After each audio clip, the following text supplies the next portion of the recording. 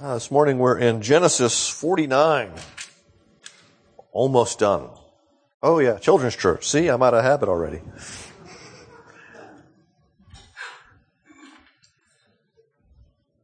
This is essentially part 2 of what we started last week. Last week was the blessing of Joseph and his sons. And actually, Joseph's going to get another blessing today. He just gets it all. This doesn't seem right, does it? But okay, we're only going to be reading through verse 27 this morning. Then Jacob called his sons and said, "Gather yourselves together, that I may tell you what shall happen to you in days to come. Assemble and listen, O sons of Jacob. Listen to Israel, your father. Reuben, you are my firstborn, my might, and the first fruits of my strength, prominent in dignity and preeminent in power. Unstable as water, you shall not have preeminence, because you went up to your father's bed. Then you defiled it. He went up to my couch. Simeon and Levi are brothers. Weapons of violence are their swords. Let my soul not come into their counsel. O my glory, be not joined to their company. For in their anger they killed men, and in their willfulness they hamstrung oxen. Cursed be their anger, for it is fierce, and their wrath, for it is cruel. I will divide them in Jacob, and scatter them in Israel. Judah, your brothers shall praise you. Your hand shall be on the neck of your enemies. Your father's sons will bow down before you. Judah is a lion's cub. From the prey, my son, you have gone up. He stooped down. He crouched as a lion and as a lioness. Who dares rouse him? The scepter shall not depart from Judah, nor the ruler's staff from between his feet, until tribute comes to him.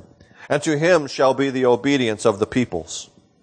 Binding his foal to the vine, and his donkey's colt to the choice vine. He has washed his garments in wine, and his vestiture in the blood of grapes. His eyes are darker than wine, and his teeth whiter than milk. Zebulun shall dwell at the shore of the sea. He shall become a haven for ships, and his border shall be at Sidon. Issachar is a strong donkey, crouching between the sheepfolds. He saw what a resting place was good, and that the land was pleasant. So he bowed his shoulder to bear, and became a servant at forced labor. Dan shall judge his people, as one of the tribes of Israel. Dan shall be a serpent in the way, a viper in the path, that bites the horse's heels, so that its riders fall backward. I wait for your salvation, O Lord. Raiders shall raid Gad, but he shall raid at their heels. Asher's food shall be rich, and he shall yield royal delicacies. Naphtali is a doe let loose that bears beautiful fawns. Joseph is a fruitful bough by a spring. His branches run over the wall. The archers bitterly attacked him, shot at him, and harassed him severely. Yet his bow remained unmoved. His arms were made agile by the hands of the mighty one of Jacob. For there is the shepherd, the stone of Israel. By the God of your father who will help you, by the Almighty who will bless you with blessings of heaven above, blessings of the deep that crouches beneath, blessings of the breasts and of the womb. Blessings of your father are mighty beyond the blessings of my parents, up to the bounties of the everlasting hills. May they be on the head of Joseph, and on the brow of him who was set apart from his brothers. Benjamin is a ravenous wolf, in the morning devouring the prey, and at evening dividing the spoil. Most gracious God, our heavenly Father, in whom alone dwells all the fullness of light and wisdom, illumine our minds, we ask you, by your Holy Spirit, in the true understanding of your word. Give us grace that we may receive it with reverence and humility unfeigned. May it lead us to put our whole trust in you alone and to serve and to honor you, that we may glorify your holy name and edify our neighbors by good example. And since it has pleased you to number us among your people, help us to give you love and homage that we owe as children to our Father, as servants to our Lord. And we ask this for the sake of our Master and Savior, Jesus Christ. If you're older like me, that sounds odd to say, isn't it? Do you remember where you were between September 11th and 13th in 1988? Nobody? I don't know where I was the whole time. Oh, Dick knows. Where were you, Dick? At the hospital in Oklahoma City. That didn't sound like a whole lot of fun. So I had one of our kids there getting his teeth fixed through a dentist that was going to the dental. All right. Well, I know where I was part of that time. I was down in the finished basement of our parents' house, listening to Mylon Lefebvre's Crack the Sky, wondering if Jesus was really going to come back that day. Because there was a guy named Edgar who wrote a book, 88 Reasons Why the Rapture is in 1988, and he said that Jesus was going to return between September 11th and September 13th, and I didn't believe him, but I wanted it to be true. Didn't happen. Still waiting. Jacob. There were things about that Jacob wanted. And he was waiting all of his life. 147 years he had waited for these things to happen, and they hadn't happened yet. And it's going to be reflected as he places these blessings upon these people, his sons. So let us keep that in mind this morning. The big idea is rather simple. It is that Jesus is our only hope in light of sin. There's a lot of sin in this passage, but there's a lot of hope in the midst of this passage as well. They are both present.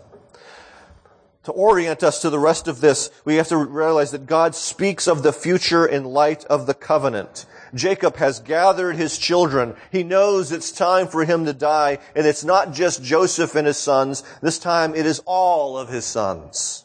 All 12 of them are to be gathered together. He calls them for a public blessing upon them and the tribes which shall bear their name. It's sort of like in our house, story time. Gather all the kids. It's time for some news. Okay, he's gathering them all. Jacob says he is going to tell them what shall happen to you. What he's saying is that this is not going to be accidental. The Hebrew has the idea that these things are intentional. This is not just what's going to accidentally befall you, but this is the plan of God. This is what he is going to do for each of you and the people who are your descendants. And so God is the one who was addressing Israel through Jacob. This is a prophecy. And in light of the work of prophecy, it's usually in light of the covenant, where sometimes it's a lawsuit, but it's looking at the circumstances through the lens of the covenant and applying the promises and the curses of the covenant based on whether one walks in the covenant or not. Genesis 18, verse 9 says this about Abraham.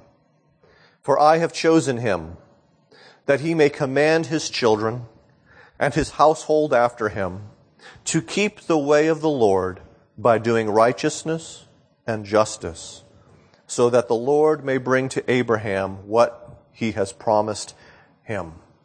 And so in that text, there's an element of conditionality concerning the promise that was given to Abraham. There's a conditionality that rests upon whether or not his people, his sons, walk in the way that they have been instructed by Abraham, whether they walk by doing righteousness and justice or not. And so as we think about what's going on here in Genesis 49, What befalls the tribes is a reflection of whether or not that particular son had walked in righteousness and justice or had strayed from the path. You see, their character, or their lack of character, shaped their tribe for generations. Their sin or righteousness didn't just affect their personal lives, their individual lives, but it was going to roll on down through the generations. We tend not to think about that, do we? We tend to think about our sin as just being our sin and not really affecting that many people. Oh, it might affect my wife and it might affect my kids, but we don't think about the generations to come.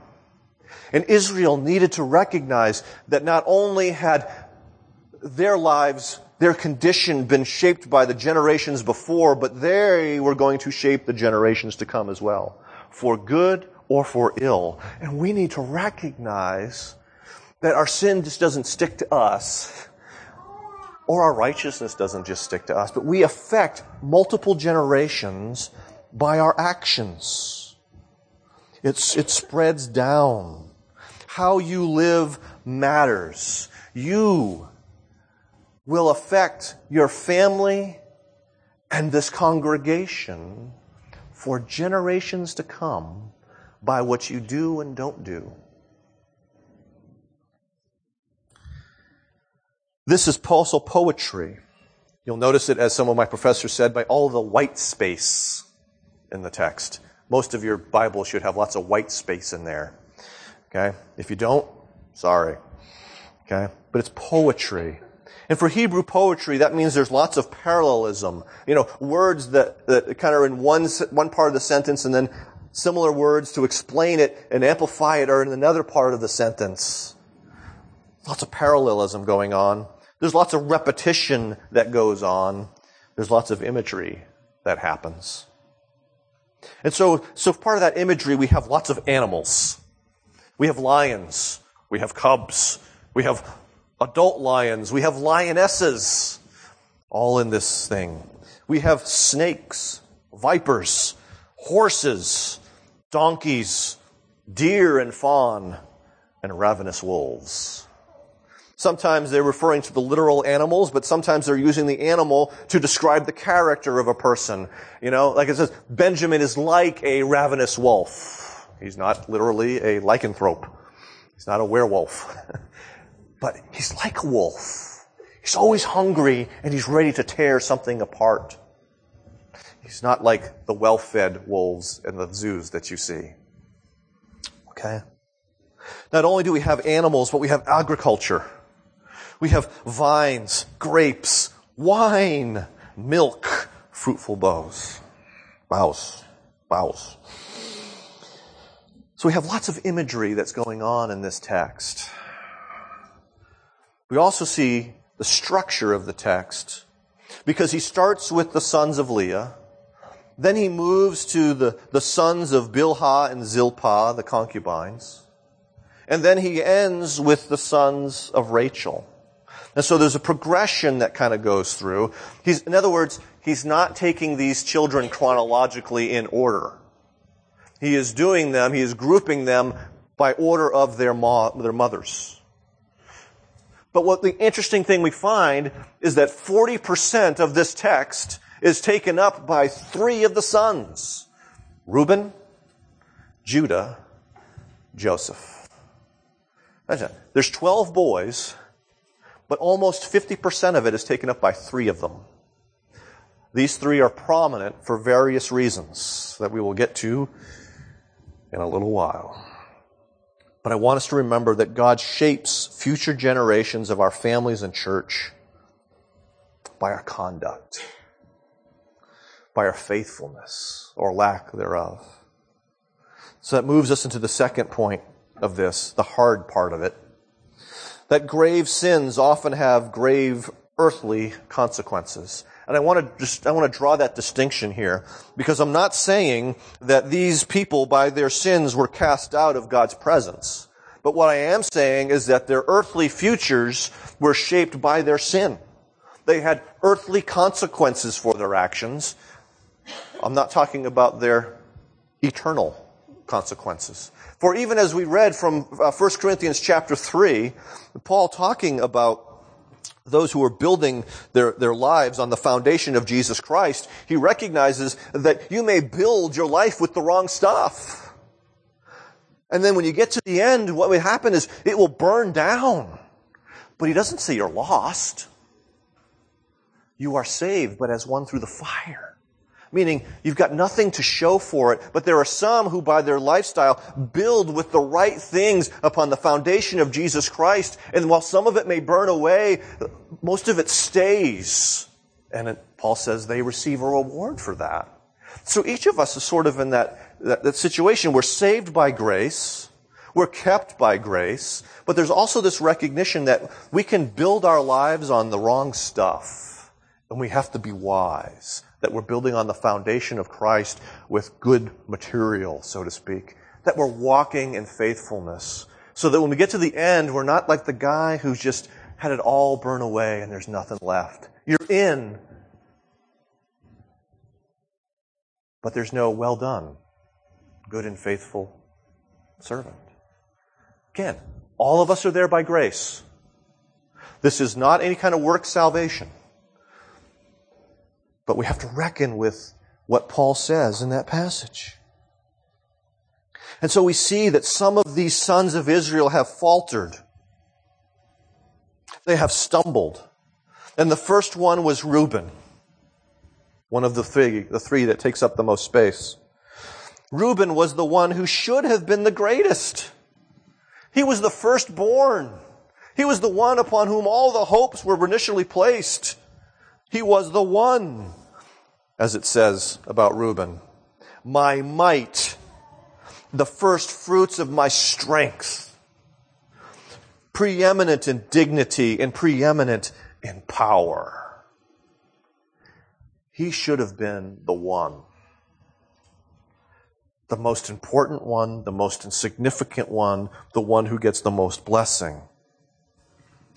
But he says, you are as unstable as water. Ever try to build something on water? It's really not going to work unless you got a boat. A boat you can build on water. Anything else, forget it. You got to sink things down. It's unstable working with water. You can't build on it. And so Jacob can't build his house, so to speak, on Reuben. Not only that, but when you think about water and how destructive water can be when it is let loose, I think of the great flood of 2011, right? In our own building. Kitchen destroyed by water. And so there's also this dangerousness of water. Remember, they lived in the desert for most of their lives. They know what happens when it rains and all that water goes rushing through a wadi. And what was once safe to walk in, you can't walk in anymore. Kill you. Reuben, you're unstable and you're dangerous. You're destructive. And he ties it specifically with one event, that he defiled his father by incest.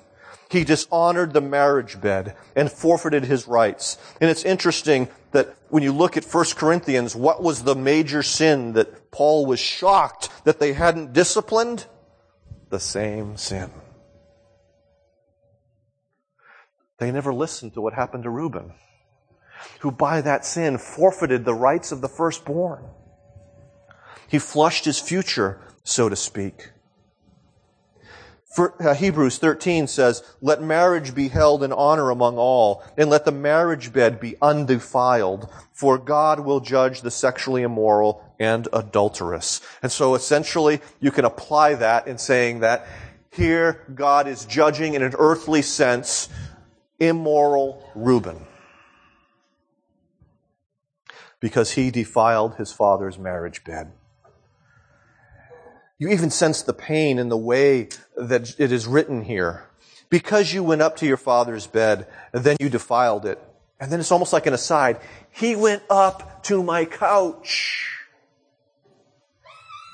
Still, years later, Jacob feels the pain of his son's deed.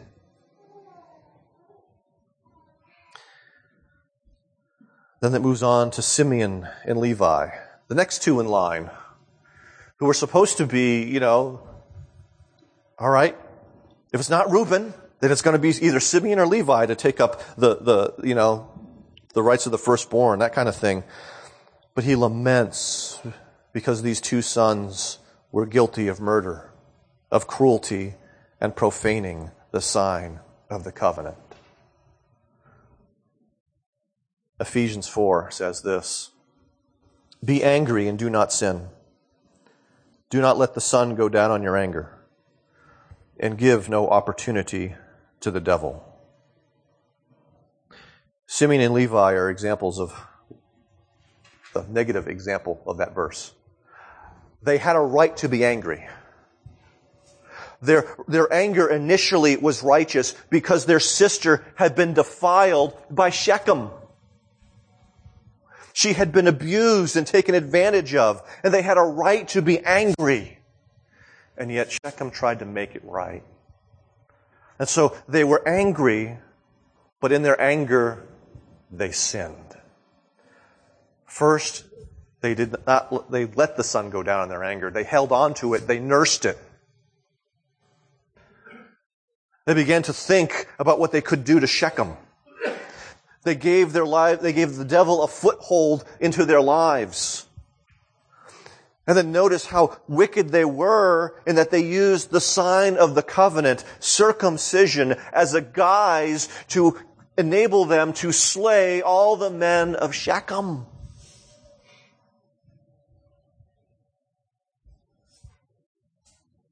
Murderous anger. That's what they were guilty of. And then it also notes the cruelty of them hamstringing the oxen. They didn't take the oxen for their own, nor did they didn't kill the oxen either. They hamstrung it. So it was no good to anybody, but it was still alive. The cruelty of these two men on display. And so they are divided. In the first instance, there's a parallelism that goes in there. First, they are divided. Jacob can't trust these two to be next to each other. Okay? Because when they're hanging out, bad things happen. And so he separates them within the tribes. They're not going to be next to each other within the tribes. So that the power of their anger and their cruelty are not joined together. Wonder Twin powers activate. Form of malicious brothers. Okay? He's preventing this from happening. Not only that, but it says, you will be scattered. The word that we find at the Tower of Babel, when God scattered the nation, He puts them, it's the same word, and so there's an act of judgment that's going on, and it is Levi who's going to be scattered. Not only is he separated from his brother, not only is he divided from his brother, but he's going to be scattered within the rest of the tribes. He's not going to have an inheritance of his own. Simeon would eventually be, he was like surrounded by Judah and eventually got gobbled up by Judah. Let's go back a second to what I said in the first part of this, of how faithfulness or unfaithfulness can define a tribe, a people, a family for generations to come. Okay, so initially this is really bad for Levi. But then there's righteous Phinehas, for whom Asher was almost named, who, when the Israelites were sinning greatly against God, was an instrument of God's justice and stopped the plague that was striking God's people. And now this separation is redeemed by God so that the people of Levi are now spread throughout the nation to instruct them and to care for the temple. What started off as a bad thing was changed largely because of one guy, Phinehas.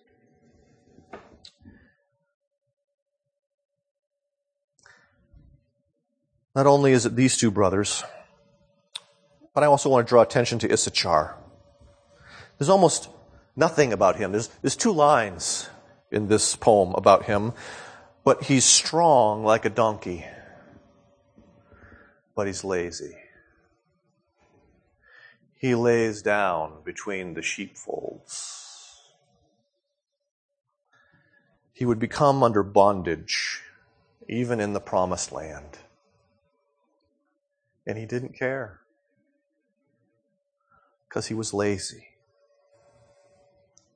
Brothers and sisters, don't we struggle with these three sins? Lust, anger, sloth. Not to the degree I think of these men, but we wrestle with them. We struggle with them. And we have to face the reality that they can set us back spiritually. Some time ago, last fall, I told you that I was diagnosed with vitamin B12 deficiency. That's not the only thing I was diagnosed with. Some of you know, some of you don't know. All of you are going to know now. I was also diagnosed with low T, or low testosterone. It's such a fun little thing. I was walking in a brain cloud the rest of my life. Okay? But part of the treatment, the side effects are lust and anger. You see, I thought I was making progress in my spiritual life. And now I realize I was just getting old. That this, progress, this sanctification was really just my hormones were out of whack. Wasn't that exciting? It's like, I don't want to be 14 again. Okay? Have to put these things to death. Okay? We all struggle with these things. And sometimes what looks like progress really isn't progress. It's just waiting. There's, for those of you who are baseball fans, I can't remember the pitcher, but there was this one guy who lost control of the ball. They call it the yips. And it's basically, the theory is if you're a pitcher, once you have it, you never lose it. It's like it might go in remission for a while, but it will reemerge. Okay? Particular sins may go in remission for a while, but they'll eventually try to peak up again. They will try to reemerge. They set us back. They set back our families. They set back our churches. It's recognized when we see divorce, when we see church splits, when we see churches and families stagnate. That's a sign of sloth, by the way, the stagnation. Whether it's in a family because they're not pursuing sanctification because of laziness, all of these things. If you struggle with procrastination, I've got a great sermon and the works of Jonathan Edwards for you on procrastination. Actually, you might not want to read it. It might be very convicting, But these are real things that affect normal people, and they can severely limit our spiritual growth if we're not careful. But I have good news in the midst of this. As Paul says in 1 Corinthians 6, which we already read this morning, that last portion of it, and such were some of you, but you were washed, you were sanctified, you were justified in the name of the Lord Jesus Christ and by the Spirit of our God. And so there is pardon. There's also God at work to sanctify you, to change you, to get rid of these sins which bother you, which plague you, and therefore plague your families and the church. Christ can purify. He does justify. We are sanctified by the Spirit. And there's a sense in which, Amy and I joke, moveon.org. We take advantage of that political action group, or whatever it is. There's times you just need to move on. We need to move on from our sin. Okay? We need to say, enough. I need to make progress. I need to put them to death in the power of the Spirit. And I don't have time to go into that. When we get to Colossians, there's going to be a whole lot of that. Next month, Colossians. Good stuff. Okay? There's a lot about sanctification when we get to Colossians. Okay? And so in God's economy, our sin can have earthly consequences, very destructive earthly consequences. Third part is that faith waits for the source of all grace. There was a lot of hope that is held out in this prophecy by Jacob. Even as Jacob wanted to see the fulfillment. He's like me laying down in the basement with the music cranked, crack the sky. He's like, I know you've given these promises. When are they going to come true? The first one is Judah. Judah rises to prominence among the tribes. He's not given the rights of the firstborn, but he becomes the most important member of the tribe, of the family. He is victorious and he's praiseworthy. He's like the lion, the one that everyone fears, the one that no other predator but man can tame. That's Judah, strong and fierce and valiant. Judah is given the scepter, the right to rule over Israel. Now again, see, one of my professors, Dr. Richard Pratt, called this intervening historical contingencies. Okay? One of the intervening historical contingencies that happened was the sin of the kings of Judah, which meant that they went into exile at the hands of Babylon. Okay? And so there's a sense in which the scepter did pass, and that they were not ruling Israel. That's because no Israelite was ruling Israel for a long time. There's this phrase that here is tribute when tribute comes, which the King James and other versions will say when Shiloh comes. No one really understands what exactly is meant by Shiloh. But everyone agrees that it's about the Messiah. That the scepter will remain with Judah until the Messiah arises and comes. And he's going to keep it forever. And so here in the midst of this is this promise, this hope that Jesus is the promised Messiah that comes through Judah. But he's not only going to reign over Israel, even in this text, but we see that he's ruling over the nations too. And to him shall be the obedience of the peoples, not just the people of Israel, but the peoples. It's not fully explained here, but you're going to see it developing in the prophets. The nations are going to come under the King of David, Jesus. They're going to be gathered under him. They shall obey him. Then we read a little bit further down to Dan. It's kind of interesting. Dan is one who is crying out for justice among the people. He's mentioned in a negative way, in a sense, of being a serpent in the way, a viper by the path that bites the horse's heel so the rider falls backwards. Not a good thing. He's crippling other people, bringing them to justice, in a sense. But there is this suddenly Jacob exclaims, I wait for your salvation, O Lord. And I look at this and I'm kind of, what's going on here? And I can't escape with the mention of the snakes and the heels. I can't help but think of Genesis 3:15.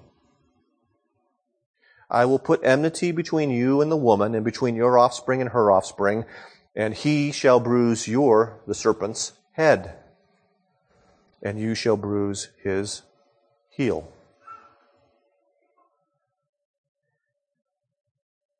Jacob is longing, I think, for the promised seed who would come to destroy Satan. Because Satan is the one who is behind all of the injustice that Dan wants to see undone. Jacob is waiting for Jesus. The seed who will bring justice to the afflicted, because he destroys the work of Satan. And so, we see things like Romans 16, the God of peace will soon crush Satan under your feet. You who belong to Messiah. Hebrews 2, Since therefore the children share in flesh and blood, he himself likewise partook of the same things, flesh and blood, that through death he might destroy the one who has the power of death, that is the devil. And so Jesus comes, fully man, fully God, to fully destroy the works of the evil one and defeat him, to crush him under his feet. And so we live in the in-between.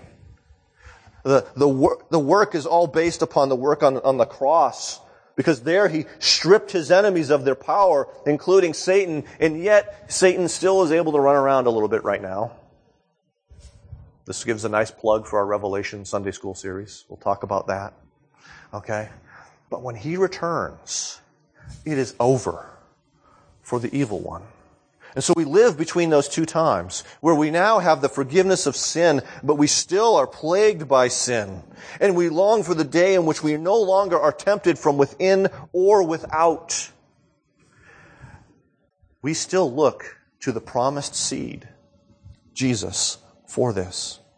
But what we see taking place in this is a big shift in the progress of the story of redemption, because it first was given to Adam back in Genesis 3:15. And then we see that it is given, that the line is going to come through Seth. It's not going to come through Cain, and it can't come through Abel because Abel's dead. So it's going to come through Seth. And then we see that it's going to come through the line of Noah. And then we see through the promise in the covenant in Genesis 12 that it's going to come through Abraham. And then which son of Abraham is it going to be? It's going to be Isaac, not Ishmael, and not all the ones that came after. Isaac. And which son of Isaac is it going to come through? No, not Esau. It's going to come through Jacob. And which son of Jacob is it going to come through? Judah. And so God progressively reveals how he's going to fulfill this. And so this text is actually a major portion of the history of redemption that we understand. Where is Messiah going to come from? Judah. The tribe of Judah. And so we await his return to crush Satan under our feet and to cast him into the pit of fire. Lastly, there's Joseph. Joseph is given great fruitfulness because he was unmoved when harassed and attacked. And if you're the other 10 of the 11 brothers listening to that, you probably felt something go, ow, because you were one of the guys who attacked and harassed him. And yet, he was faithful. He stood firm. He was not crushed by the oppression of his brothers. But then the question then comes up, how is it that he stood?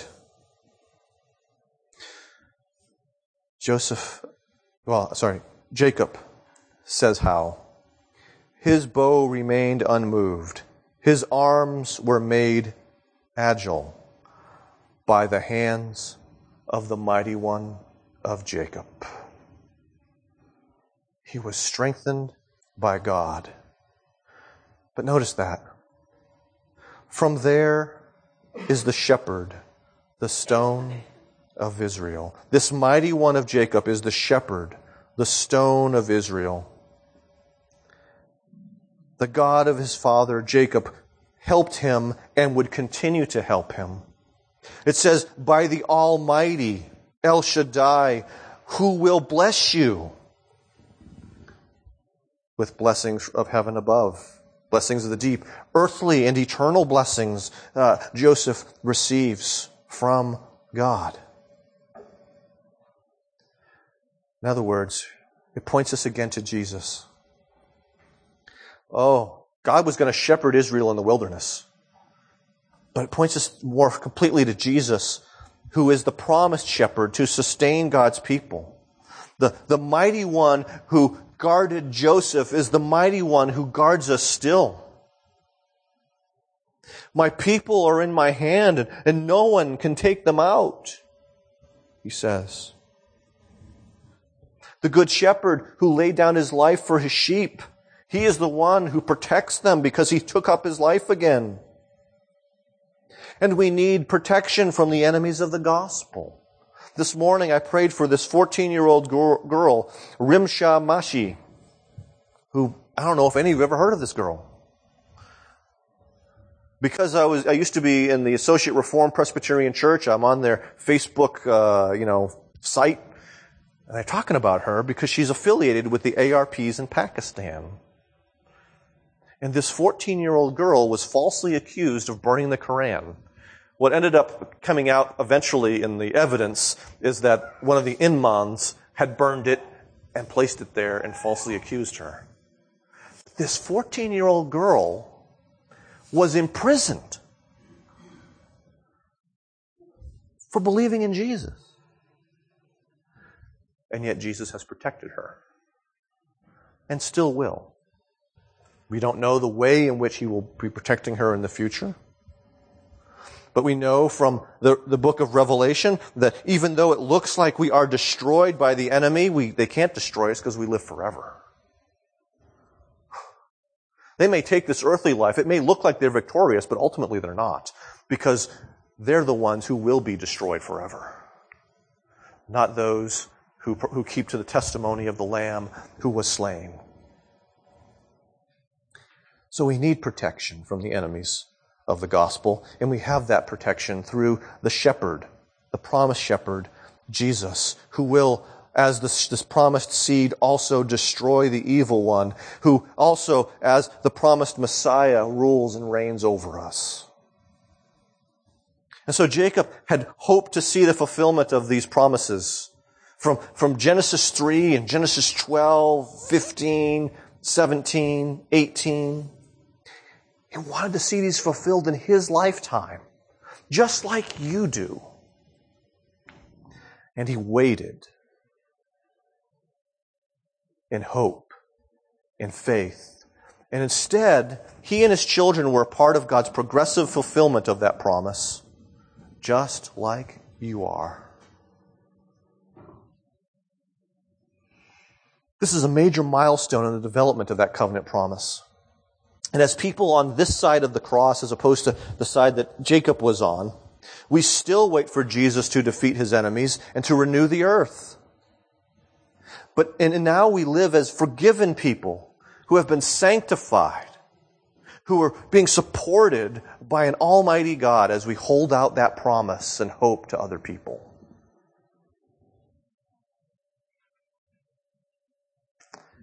So in some sense, we function like Jacob. We tell people what will happen,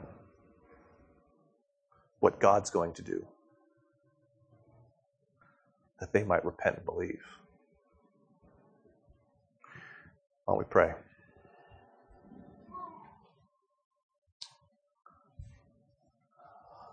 Father, it's easy for us to think, oh, this text doesn't concern us. It's about these other guys. And it's not. For these were written for our instruction, for our encouragement, for our hope, for our repentance. Just as Paul says from 2 Timothy 3, that we're made wise for salvation through even these texts of the Old Testament. And we thank you that Jacob had his hope set not on himself, and not on his sons, but of someone greater. And we too are tempted to place our hopes in the wrong place. In our children, in our government, in ourselves, instead of placing them in Jesus, who alone can deliver us from our sin and guilt, who alone can destroy the evil one, who alone can shepherd us and guide us. So, Father, be at work in us that we might see the ways in which we've misplaced our hope, that we might repent and place it more fully in Jesus. Help us to see the sins that we commit now that are plaguing those around us, that we might repent and be renewed in grace, that we might walk more faithfully with you. And we ask all this in Jesus' name, amen.